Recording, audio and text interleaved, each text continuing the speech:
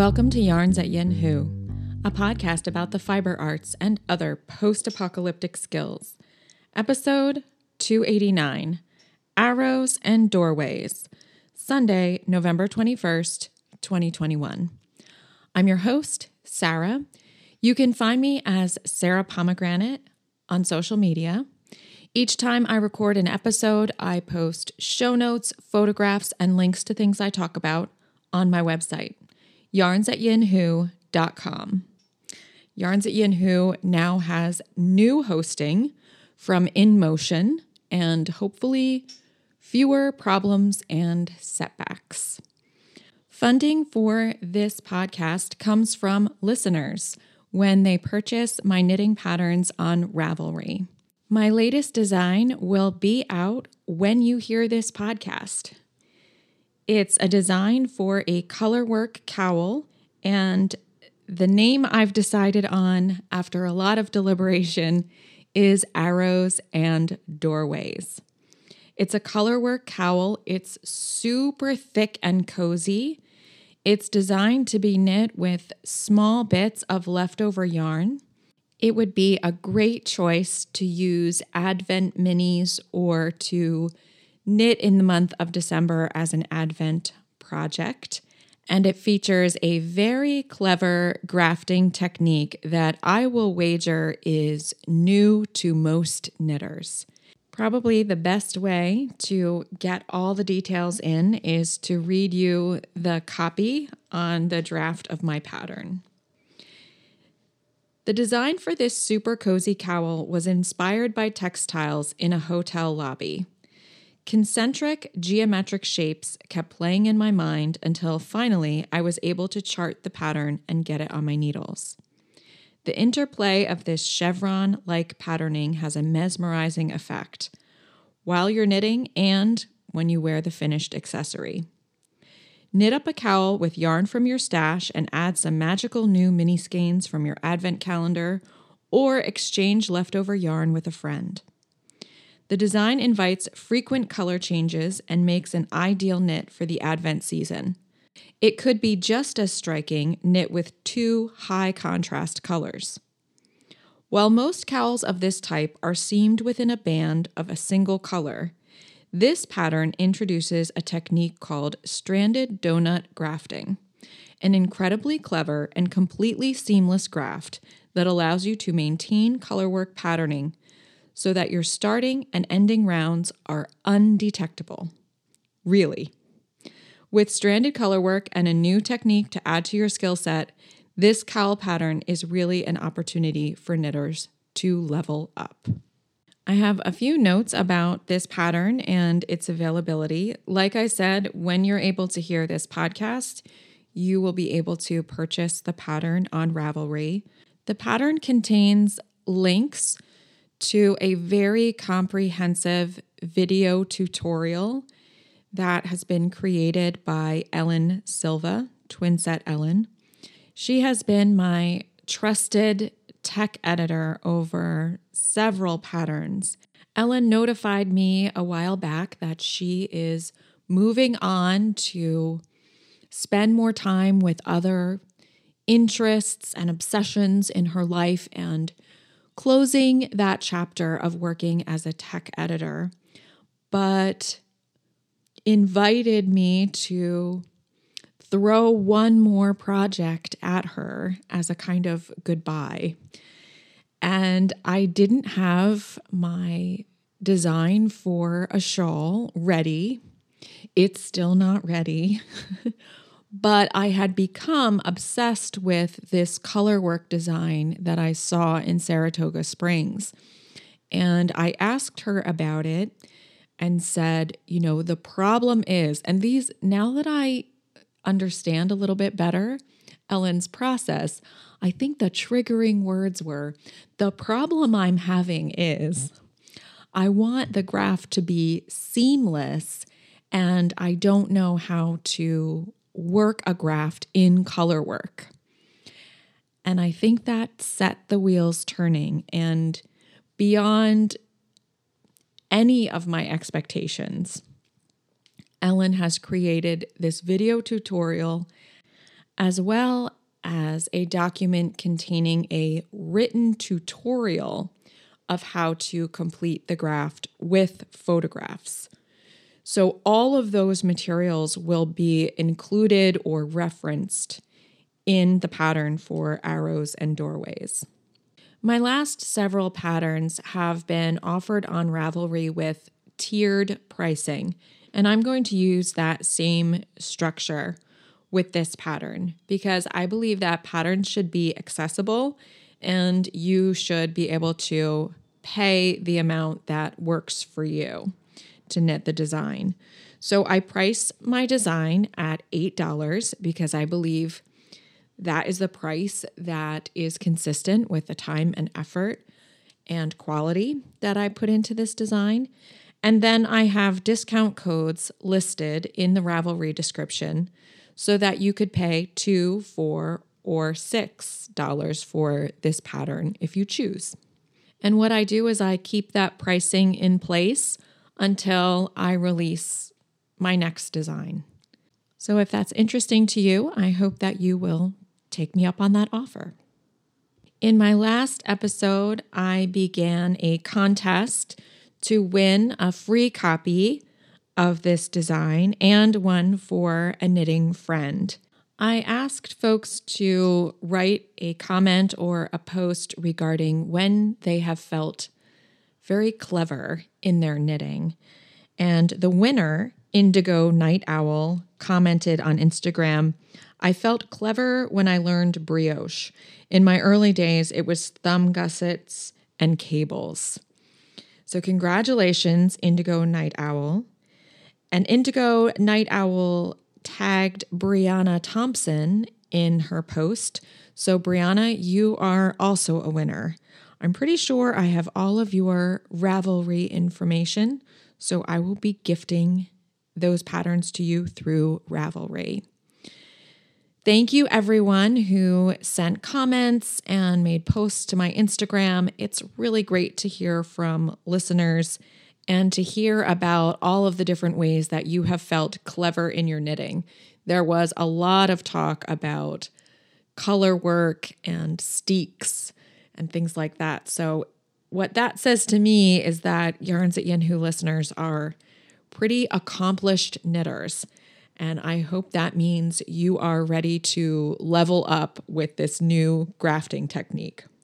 I wanted to dig in a little bit to the idea of leveling up and taking on challenges, and also just provide a little background for this stranded donut grafting technique of Ellen's.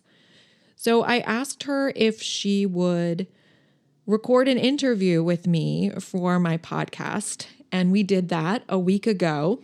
We had a lively Zoom call, and I'm very eager to share that interview with you now. A little background about Ellen Silva is that she has been the co-host of the Twin Set Designs podcast with her sister Jan. She has been a resident of the Midwest and now lives in the Pacific Northwest. And she's done a range of tech editing as well as putting out her own designs. What I admire about Ellen is that she is endlessly instructive. You could think you're engaging in the most casual conversation, and you will walk away having learned something. She is through and through a teacher. She doesn't have a classroom formally, but I think the world of knitting and design and problem solving is her classroom. I have learned so much as I've employed her services as a tech editor. I've learned about my process, myself. I've become a better knitter and a lot better and more clear at getting my ideas across to others. So I'm really going to miss this collaboration, but I'm not going to think about that now. I'm just going to celebrate the work that we've done together on this particular design. I'm pretty sure we talk about this design being called Christmas in July, which was the working title for the design, and I have since changed it to arrows and doorways. And Ellen also mentions Kirsten Kapoor's design, a brioche hat design, and she doesn't remember the name in the interview, but it is Waiting to Flower. And I will link that, of course, in the show notes.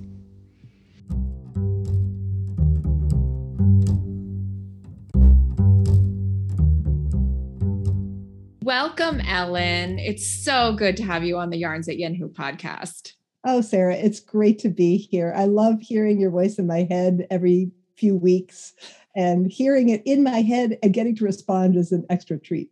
Our recent collaboration is on the stranded donut grafting that is included in a new cowl pattern of mine. And I'm so grateful that you were able to come through with some really technical information for knitters. I think it will take knitting next level. But I want to get behind the scenes a little bit about this process in particular, and in general, leveling up with knitting. So can you talk a little bit about stranded donut grafting and your process in putting together the materials that knitters will see in this pattern? Oh, sure. I'd love to. It was really, really fun to work on that with you. Getting to work with a friend is always fun, but there's also a real joy in having a problem that is a little bit hard, but not so hard that it's completely intractable. I think they say that's what makes a really good job. If you have a job that you have tough problems, but you can feel like you're making progress.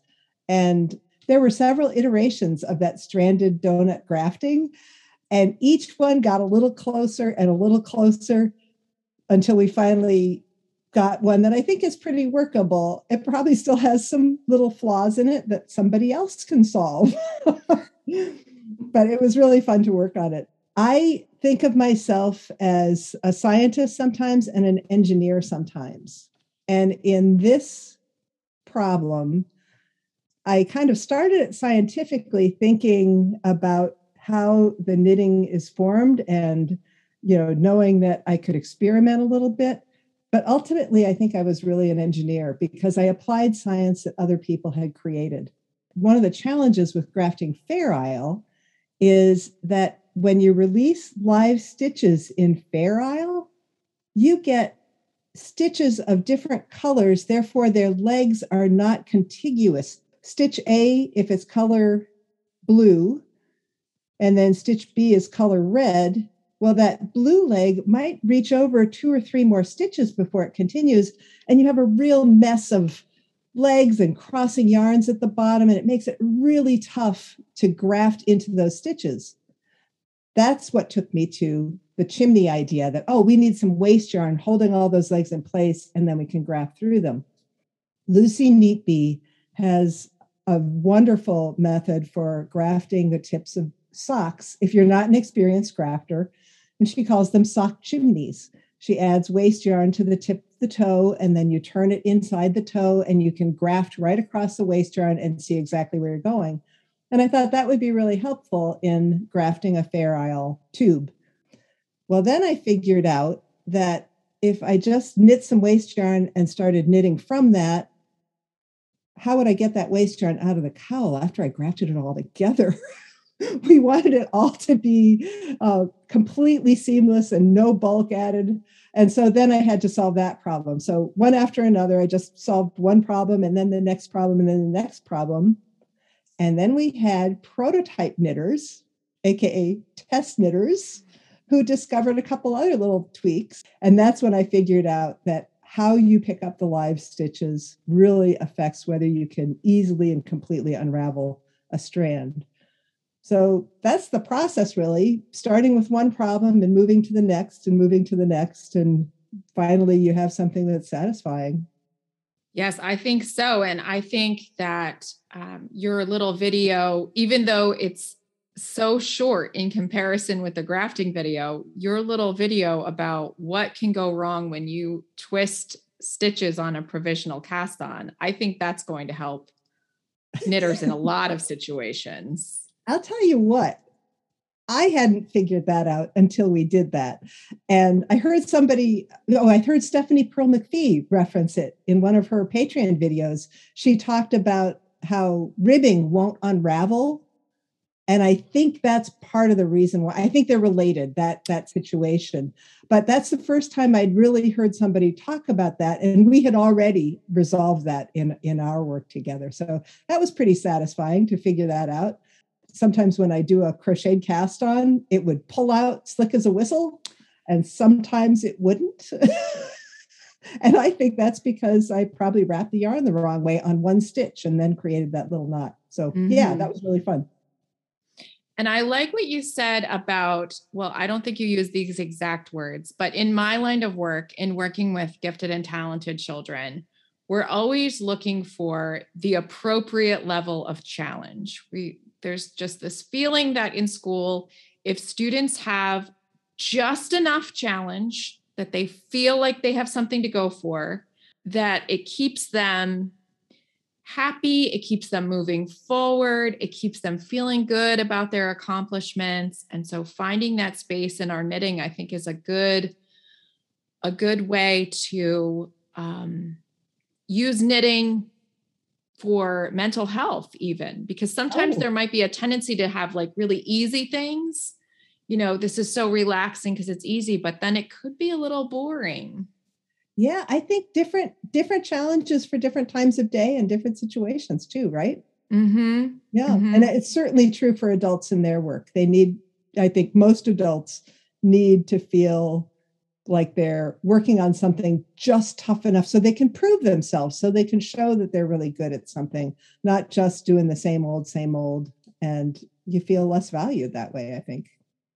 In working with taking on challenges, it's my theory that you have had the experience of feeling very accomplished at times in your knitting. Because I feel it's like, you know, if you've done it once and taken on a challenge, it fuels you to feel like I could do this again. So what is a time when you felt really accomplished in your knitting? 2 times popped into my head when you asked me that question via email. The first one was a time where not only some skillful knitting, but some real emotion for the person who was receiving that knitting came into play. I had spun some lace weight yarn from bison down, 100% bison down, and it was a joy to spin. I learned to spin bison from Judith McKenzie, and the yarn was a joy. And I knit a beautiful little cowl for my sister-in-law, and she received it delightedly and had taken it with her on a trip through Scotland and told me how she wore it, and et cetera, et cetera. And one family vacation when we were together in person, she's a long distance sister-in-law, so I didn't see her that often, but we were together in person, and she came to me and she just looked kind of scared. And she brought forward the cowl and she said, "Can you fix this?" One of her dogs had snatched the cowl off the table and in like 5 seconds had gashed, just a gash through one of the lace repeats, just a huge, quite a big gash. And luckily I had more of that yarn left. But the repair was something else. The repair was row after row of anchoring a yarn and reknitting the lace pattern and weaving it in and grafting. And it took me several days of concentrated work. But at the end, it really was a good repair. You couldn't see it from the outside. And her reaction receiving it was so gratifying. So it just combined everything: the tough challenge, the solve one problem, solve another problem, great result, and an emotional result. So that was, I just felt so good about that accomplishment. Oh, that sounds beautiful. It's almost like she got the gift twice. It is, but she gave me a gift too. I got to have that feeling of accomplishment. And then the other one, and people have heard me talk about this one a lot back when I was podcasting, the very first boho stickning sweater reproduction that I worked and did modifications on. First one I knit, I just followed the pattern. Second one I knit, I really modded it up heavily. I changed it from a button-up cardigan to clasps to faced fronts and little edged sleeves and fitted and all sorts of things to it. And that's the sweater where I knit 4 sleeves because I couldn't get them right. Halfway to an octopus. That's right. But when it finally got finished, it turned out just wonderfully and it fit me perfectly. And it's been one of my favorite sweaters. So all that work really paid off. Though in the moment, I can remember thinking, I'm never going to finish this.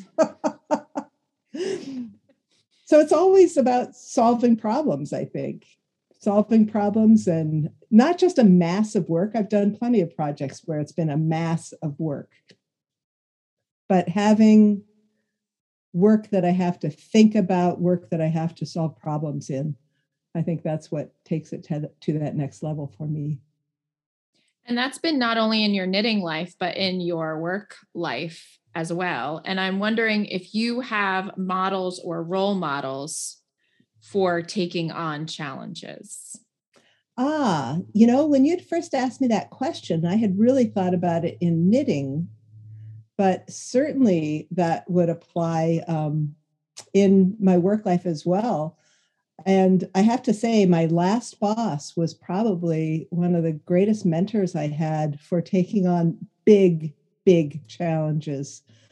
I worked in the sustainability area at a large food company. And you can imagine that's fraught with lots of contradictions. The board of this company wasn't necessarily the most progressive climate change fighters. They were wealthy people who had vested interests in the status quo. But I watched my boss start a project 5 years before he thought he would be able to complete it. He seeded the ground with education, with just opening up eyes to possibilities, not trying to make people do things before they were ready. And as a result, he made really significant changes in not only how the company does business day to day, but in how those people thought about climate change altogether. So that idea of planning well in advance and being patient is really, really important to me. And knowing that you're going to hit snarls and setbacks and just coming back at it from another way. He was pretty impressive. That's amazing to see in a boss. Awesome. He was awesome. And he was just kind of an introvert too, which just made it all that much better. He was not a big bossy kind of guy. So that was really cool. Wow. On the other side of the spectrum, sorry, Jan, not that you're bossy, but you're much bolder. You're an extrovert. In knitting, especially, and in life, Jan has certainly been a model and a mentor for me. She's the first one that popped into my mind when you asked that question, both by egging me on and, in our blog, when Jan would put up a project that was fantastic, I would want to try to emulate her. She's my twin, but she's my big sister too. And the little sister always wants to do what the big sister's doing. Well, not always. I do not need to have a sheep farm. I like visiting Jan's sheep farm. So she was fantastic. The knitters in my monthly group were also mentors and models for taking on challenges. Long ago, before I was a skilled knitter at all, I joined this group and I watched a knitter, a friend. She laid out this gorgeous fine gauge. It must have been 8 stitches to the inch, cabled sweater, detailed cables throughout the sweater. And she said, it just doesn't fit right. And she started ripping the thing out. Lisa, AKA Turbo Gal, and I were in that meeting together and we were just gobsmacked, like, oh, that's a gorgeous sweater. How can you rip it out? But she ripped the whole thing out. 3 months later, it reappeared Again, beautifully knit and perfectly fitting. Wow, that changed our attitudes about knitting. It was amazing. Likewise, going out to the state fair and seeing the knitting at the state fair early on in my knitting life, I looked at that and said, I could never knit stuff like that. But slowly over time, I approached it. And finally, that sweater that I mentioned before won a blue ribbon in the state fair. So that's pretty cool. That felt pretty cool to see that trajectory of work. And then I will say, I would encourage everybody, whatever else you do, figure out who your knitting board of directors is. Ooh. Yeah. I have a very small group of knitters that meet regularly via Zoom, and they are my knitting board of directors. The chair knitter is, of course, Turbo Gal, aka Lisa, and they don't hold back. They are friends who aren't nice. They are kind and good, but they are not nice. Nice. And they will tell me, Ellen, that neckline, there's something wonky about it. Or Ellen, I don't know what you're doing there with that color or whatever. And they'll encourage you to get past that inner voice that says, it's okay, it's okay, it's okay. And they provide the outer voice that says, no, not okay, reknit that. So wow. Find your board of directors, find somebody who will tell you honestly, that could be tweaked. It's worth it. That really pushes you next level. Oh yeah, it definitely does. So I know a lot of my experience with your willingness to take on challenges and also the likelihood of making mistakes and errors when you do that comes from your Bitten by My Knitting segment that you had on the Twin Set Designs podcast.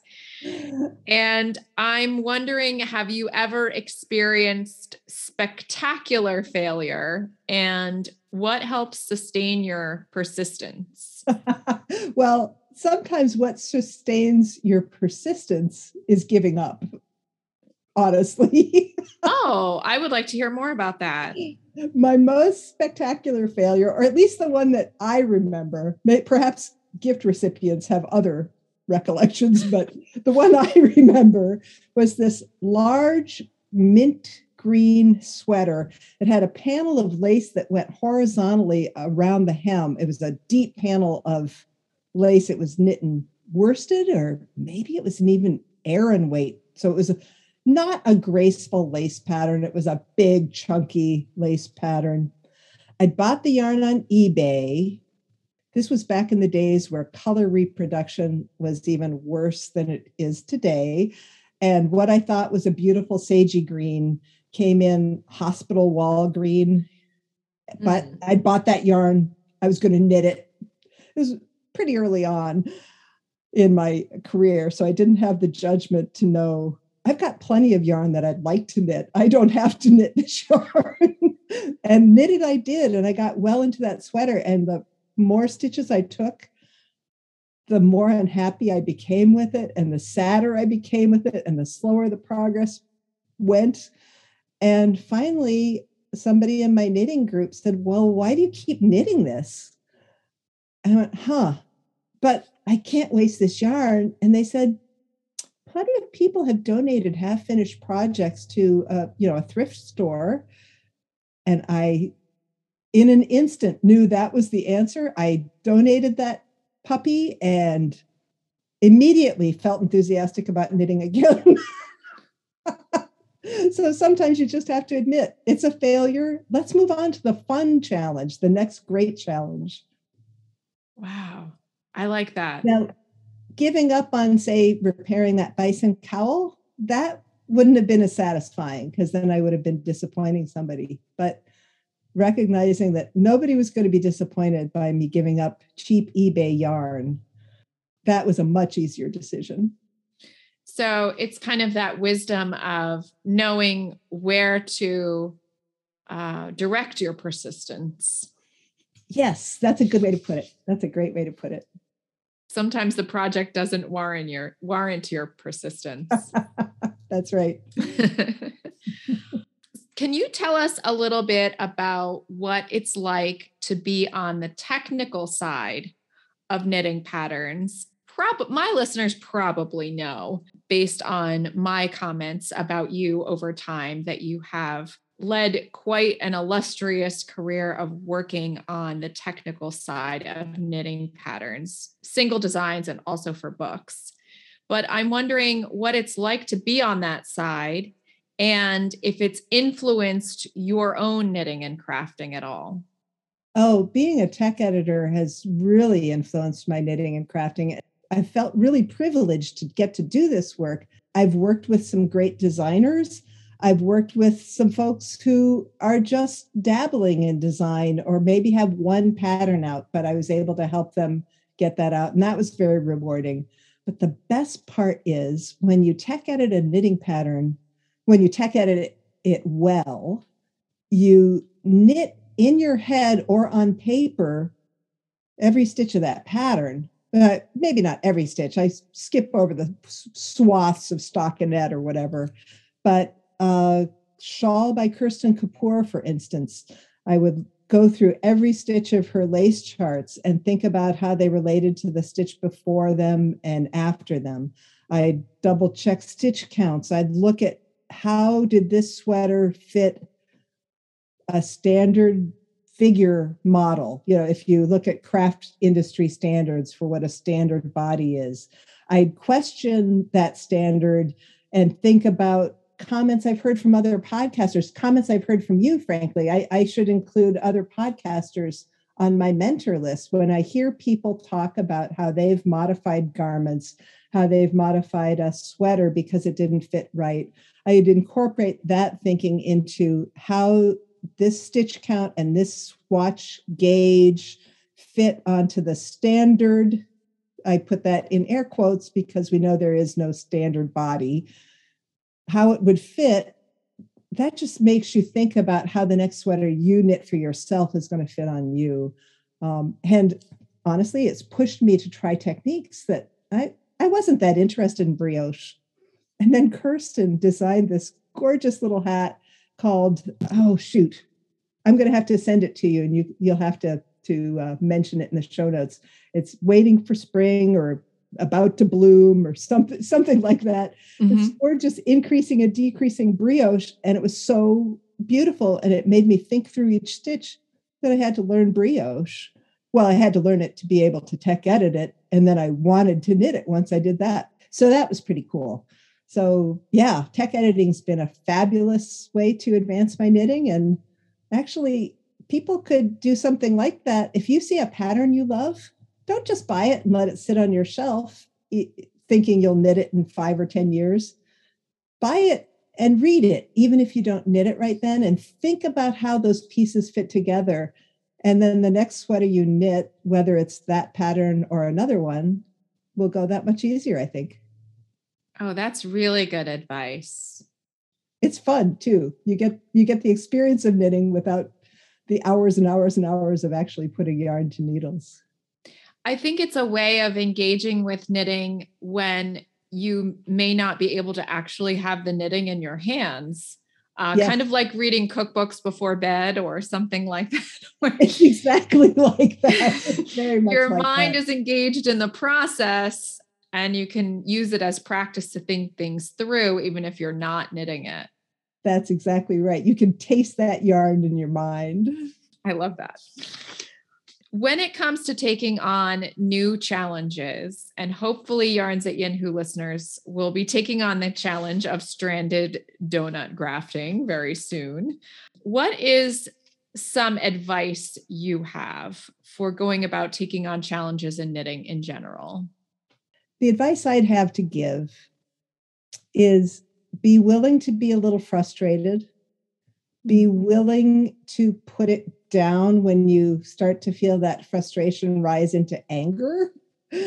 And maybe don't try it at 11:30 at night. Yeah. Also, reach out. You know, if somebody starts to work with the stranded donut grafting, and they hit a snag or a problem, you can find me on Ravelry. I'm Twinset Ellen, and I'm happy to answer questions. I may not get right back to you instantly, but I'll try.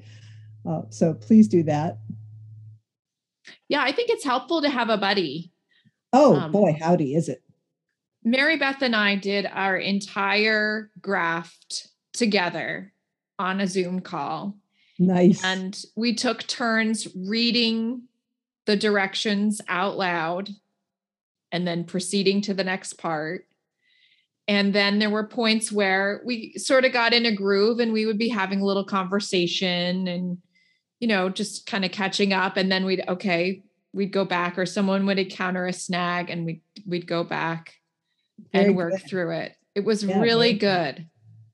And you were working with an early prototype of the instructions. So that was even more helpful, I'm sure. Yes, it was very helpful. Well, great. Thank you, Ellen. Thank you for sharing some wisdom and some of your knitting history with us today. I'm really appreciative. Oh, I'm thrilled to be here, Sarah. And it's just really, really fun to have a chance to talk with you in real time instead of sending messages back and forth. I can't wait till we can give each other a hug in person.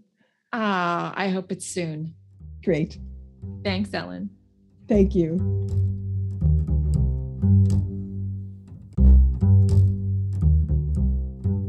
I hope you enjoyed that interview. It was certainly a delight to record it.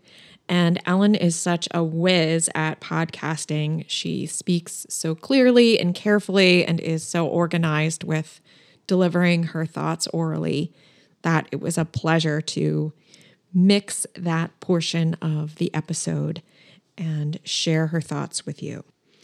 In terms of my own knitting progress, I am working away at my goal of completing gift knitting in November. And that way I can use December to cast on a new sweater and knit some other fun things that don't have timelines.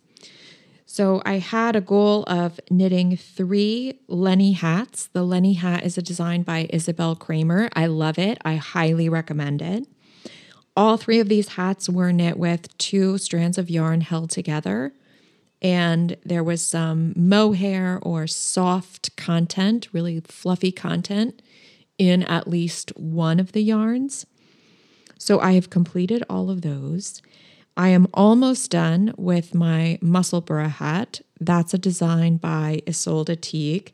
I hope to do the decreases and finish that up, add the pom-pom today. I've also sort of gone astray of my original plan of knitting the Gale poncho for Little Briar. She knows the word moon, and I'm told she's obsessed with the moon. So I thought I would try knitting her my One Dark Blue Night hat, the one with the moon phases. I would try a child size version of that design and knit it in worsted weight yarn. So I've made a few adjustments to the pattern. I've cast on, and I would say I'm about 1/3 of the way through that. Once I have this down, if I'm pleased with the result, I will certainly be writing up my adjustments to One Dark Blue Night. And if you have the pattern, you could easily knit a child and quicker version of the hat because this one is knit in worsted or DK weight yarn. And finally, I've done a bit of crocheting. I had this idea that I would crochet some face scrubbies, sets of 7 face scrubbies, and put them together with a beautiful soap from Mary Jane and a little lingerie bag that you could wash your face each night, toss the face scrubby in the lingerie bag, and at the end of the week, throw that in the washing machine and sort of reduce waste with cotton balls and cotton pads and things like that. So I've knit so far 4 sets of these crochet face scrubbies, and the pattern I'm using is the one Pam Maher of the Unraveled Knitting podcast. She kind of came up with her own best face scrubby crochet pattern. It crochets up super quick, and I've even done like a few modifications of it of my own to make one slightly more textured and interesting looking face scrubby, and then the other 6 are the more plain, quickly crocheted design. So I will link to Pam Maher's instructions for that. They crochet up so quick. I used Knit Picks. This was my first ever Knit Picks purchase. I purchased 1 skein of Kotlin undyed. It's a cotton linen blend. It works great for these. With the 1 skein, I've already crocheted 4 sets, and I have yarn for a few more sets. That means the only thing I really have left on my Christmas knit list is the mitts for my mom, which will have a color work cuff and then a single color mitt with a rib so that they are nice and stretchy. And I plan to be casting those on at some point this week, and hopefully over the Thanksgiving weekend have quite a bit of time to work on those, hopefully finish them.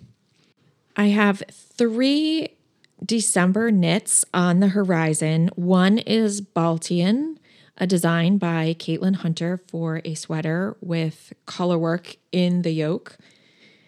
I purchased the yarn at Rhinebeck, and I'm very eager to cast that on.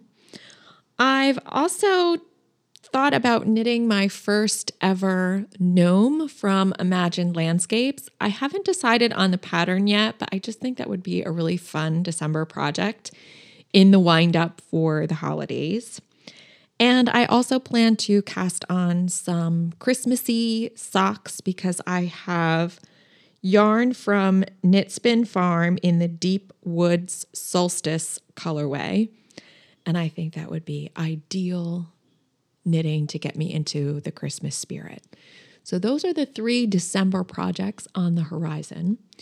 But the really big project on the horizon is my plan to participate in the 100-day dress challenge sponsored by Wool And. Wool And is a company that makes garments. Not all, but many of them are made with merino wool. And the idea behind these garments is that they are endlessly wearable, sustain multiple uses, don't require a lot of laundering, and you could wear them day after day after day. And to help prove that point, they offer up this challenge that if you wear their dress for 100 days, you receive a $100 credit for another dress.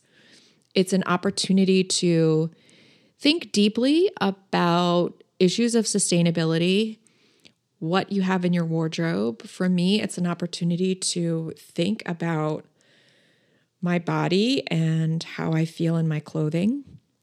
And I'm going to start this challenge on November 26th, and it's going to take me through March 6th. I will be documenting it on Instagram. So if you don't already follow me and you're interested in what happens when someone makes the intention of wearing the same dress for 100 days straight, give me a follow on Instagram. I'm Sarah Pomegranate. I will also be posting to the usual hashtags for this challenge and linking to Wool And.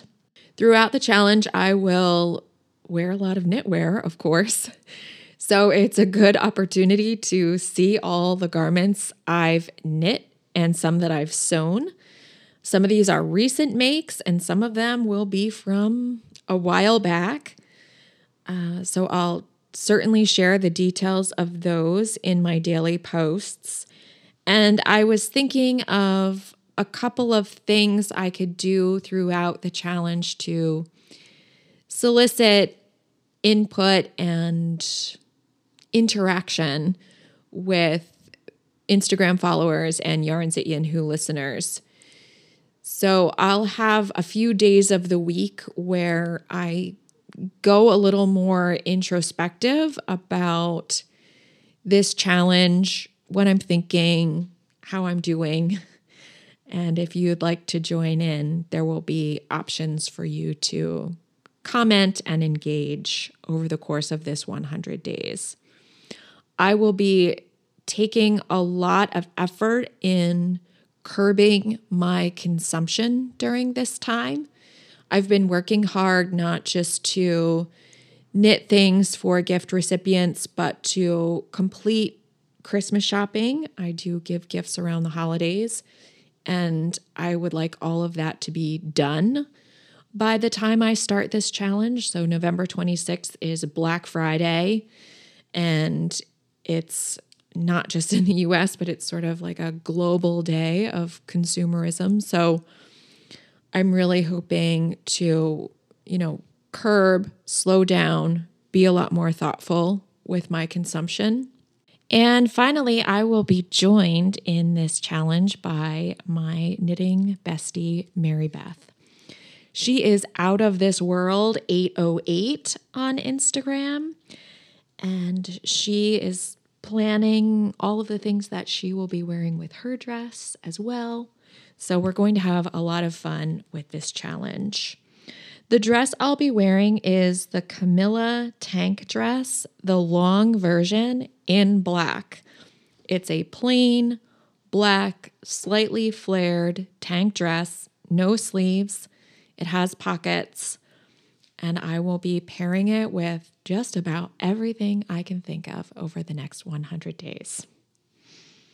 To close this episode, I'd like to share a poem with you. The poem is Thanks by W.S. Merwin. I've been familiar with this poem for a while, so it's possible that I've shared it on the podcast already. Nevertheless, I think it's a really timely choice for American Thanksgiving. This is a time when a lot of us get reflective, share feelings of gratitude, and sort of take some time to step back from the world, be a little more observant. And I think this poem is very appropriate for that occasion. I often find and link poems from the Poetry Foundation website, but this time I am going to share a link from poets.org, and that's because there are a number of materials available on poets.org related to this poem, and you might be interested in exploring them. There's a lesson plan that's suitable for multiple grade levels.